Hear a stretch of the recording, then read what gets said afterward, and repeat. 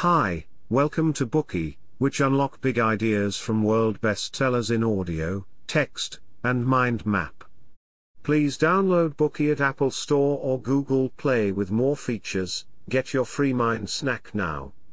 Today we will unlock the book A Beautiful Mind. On May 24, 2015, the world was shocked by the news that John and Alicia Nash had died in a car crash in New Jersey. You may not know the name John Forbes Nash, but many of you are likely to remember the film A Beautiful Mind, which won Best Picture at the 74th Academy Awards. In real life, the movie's protagonist Nash was an eminent mathematician and economist. In fact, in 1994, he was a Nobel laureate economist. In the film, Nash's story is cleverly portrayed. The movie opens with Nash's university life, his roommate, and lodgings. Everything seems fine and peaceful. After his postgraduate studies, Nash obtains a professorship and falls in love with a beautiful young woman, Alicia. They are soon married. While Nash's academic career is blossoming, the U.S. Defense Department approaches him, and he is given an opportunity to work closely with them on top-secret national security projects. Until this point, undoubtedly, in the eyes of the world, Nash is a born winner with a successful career, romance, and a loving relationship. However, in a dramatic plot twist, it turns out that in Nash's life, everything is pure illusion. He does not have a roommate. No agents are commissioning his work, and there are no secret projects. His wife is the only real thing in his life. Only later does the story divulge that Nash suffers from schizophrenia.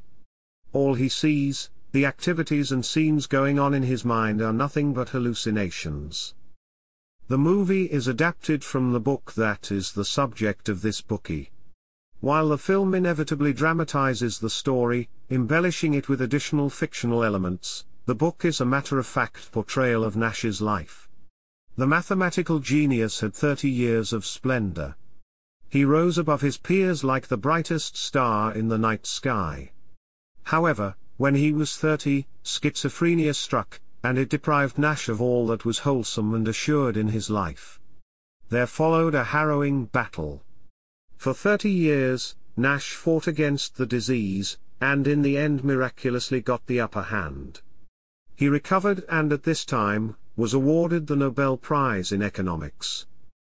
The book's author, Sylvia Nassau, was a staff writer at Fortune and a columnist at U.S. News & World Report. In 2002 she was a visiting fellow at King's College and Churchill College, Cambridge. Today's book A Beautiful Mind is Nassau's inaugural work, and it is the book that made her reputation. She received the 1988 National Book Critics Circle Award for Biography and the 2000 Joint Policy Board Mathematics Communications Award. Now, let's review the book A Beautiful Mind in 3 parts. Part 1, An Extraordinary Genius.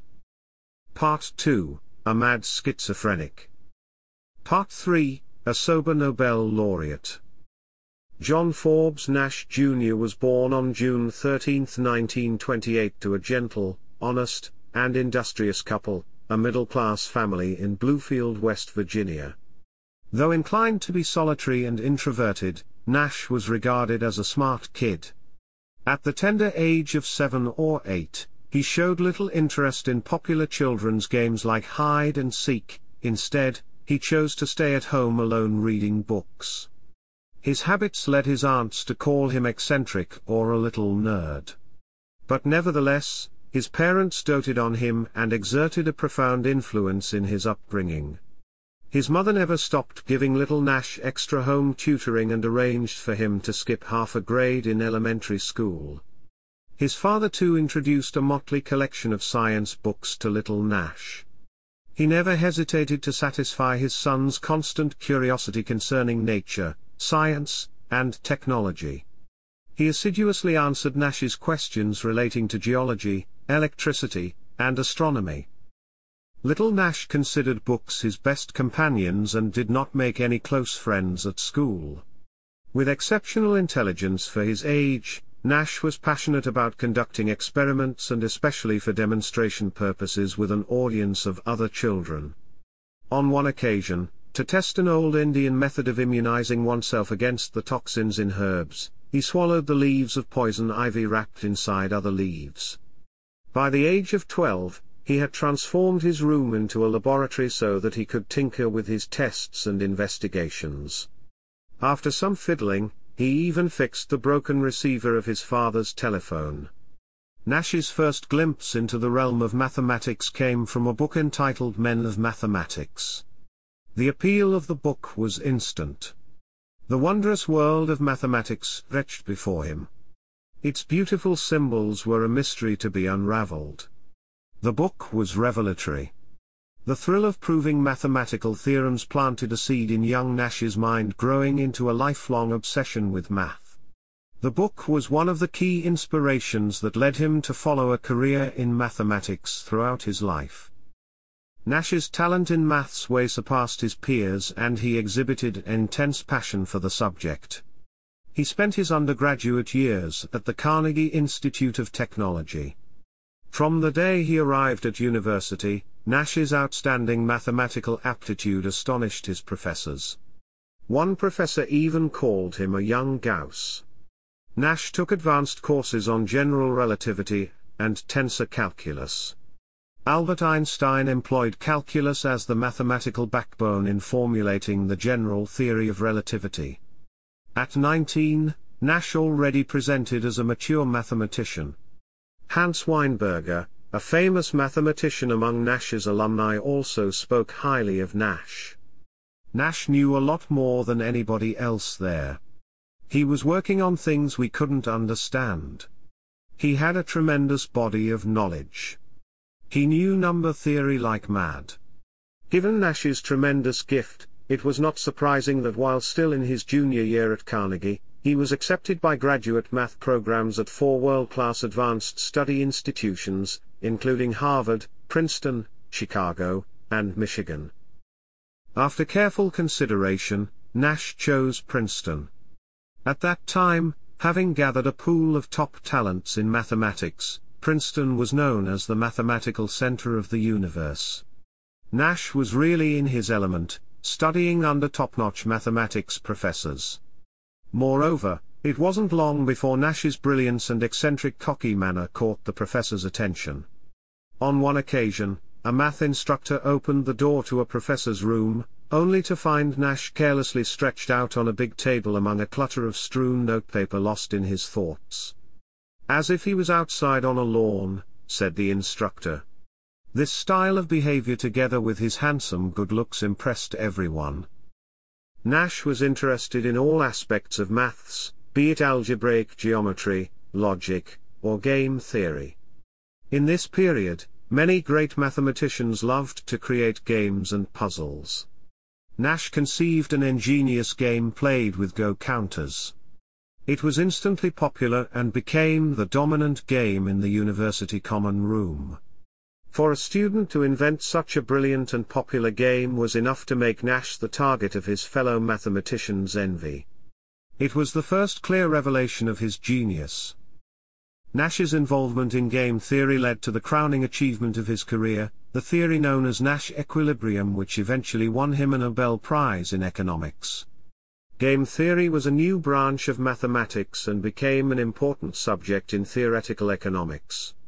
A great Hungarian-born polymath, John von Neumann, and his collaborator Oscar Morgenstern were the first to propose that cooperative games could be a powerful economic tool.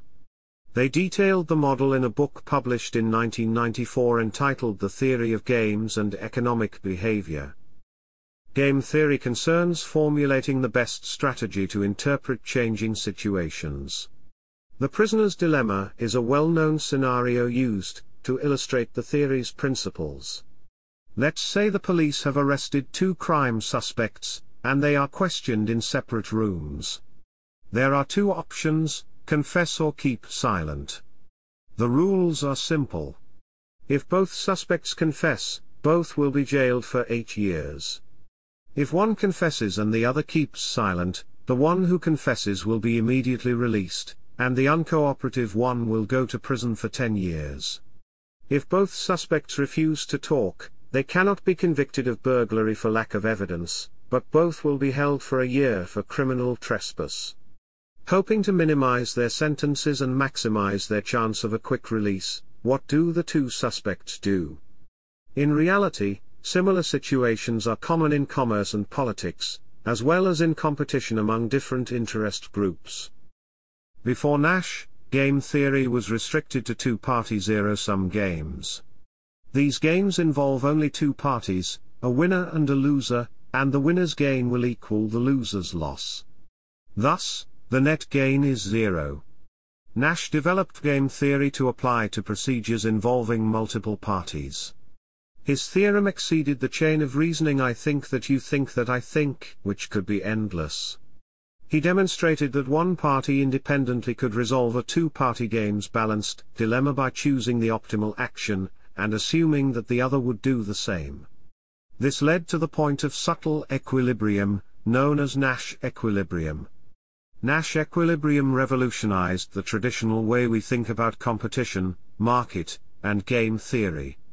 It explains the relationship between market equilibrium and game equilibrium. What's more remarkable was that Nash expounded his entire theorem in just 27 pages. The succinct brilliance of Nash equilibrium was hard evidence of Nash's genius. Like many historical geniuses, Nash was proud and aloof.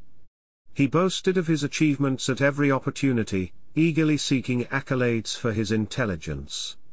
For example, to astonish everyone he would suddenly mention a perfect proof he made as an undergraduate. He believed his lineage was superior to his peers in the university. At one point, he even made an appointment with Einstein to discuss physics. During that meeting, without preamble, Nash launched into an idea and how it was formulated. Einstein just listened politely and chipped in occasionally with a remark. The meeting lasted for nearly an hour. In the end, Einstein just smiled kindly and said, "You had better study some more physics, young man." However, Nash did not follow Einstein's advice, and turned his idea into an article without much further development. People around Nash commonly found him conceited, but Nash wasn't worried about what others thought. He focused all his efforts on finding answers to academic problems. However, if he considered a question stupid, he would ignore it completely. He was prone to chatting on and on carelessly without pausing for breath. Much of what he said was utter nonsense, statements like what was happening on Earth when the Martians took over. Nobody had any interest in discussing such stuff with him. Some other students scoffed and mocked him. Frustrated, Nash reacted sometimes with violence. For example, he once chased a student, grappled him to the ground and crammed the student's shirt full of ice cubes. Nash also displayed homosexual tendencies. On one occasion, he climbed into his roommate's bed and attempted to seduce him. Nash's classmates started teasing him after they found out about this tendency. It was agonizing for him. Overall, Nash was a solitary person, vain, and ambitious. His mind was never at rest, and he was eager to climb the ladder of success. But who could have foreseen an individual who generated mixed feelings? Such a talented person would succumb to mental illness by the time they were 30. Today we are just sharing limited content. To unlock more key insights of world-class bestseller, please download our app. Just search for BOOKEY at Apple Store or Google Play. Get your free mind snack now.